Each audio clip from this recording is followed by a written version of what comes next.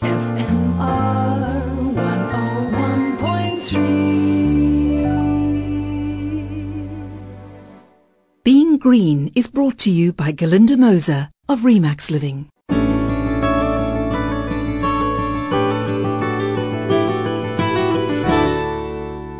A good green morning to you.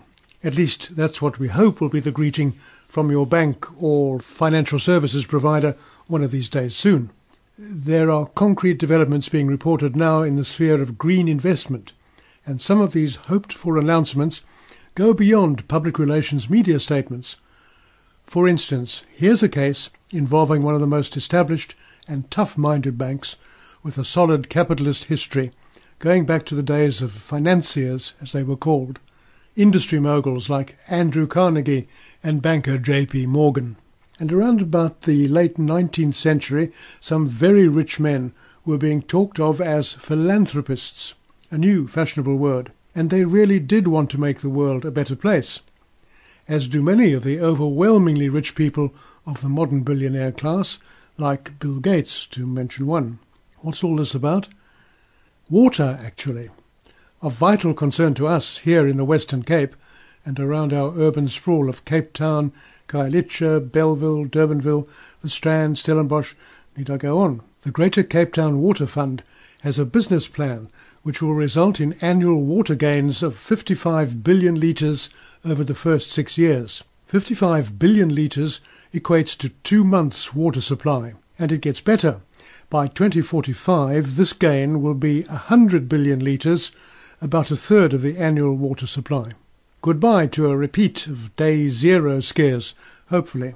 It's a multi-pronged strategy with the removal of water-guzzling alien vegetation at the top of the pyramid, but including expanding water reuse projects, restoring degraded wetlands, drilling boreholes where sustainable, even desalination plants. The partner in this is the Nature Conservancy, an international organisation oiling the wheels of interested parties and getting philanthropy funds on board. This is where J.P. Morgan, for instance, comes in.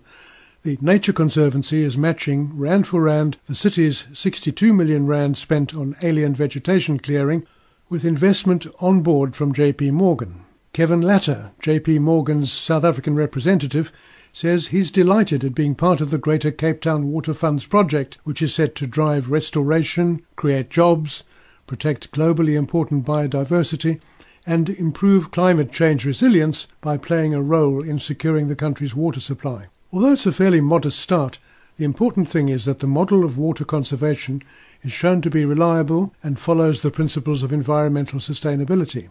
If it can be scaled up as claimed, then we really have something. It seems that this is not an isolated development.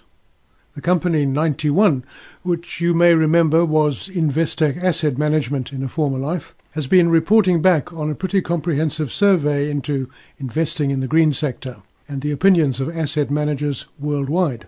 There is a growing consensus that investing in ESG in developing countries is the way to go, and we see this in the Nature Conservancy and J.P. Morgan move that I've just mentioned.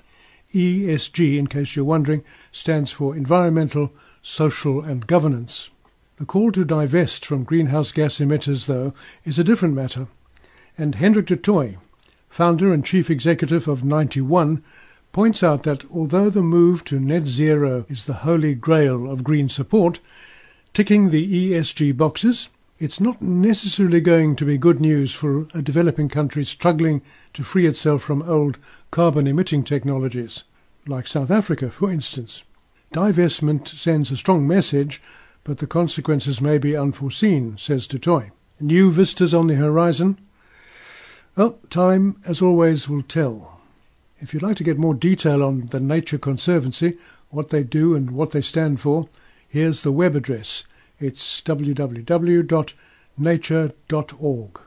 Nature.org. This is Being Green on Fine Music Radio.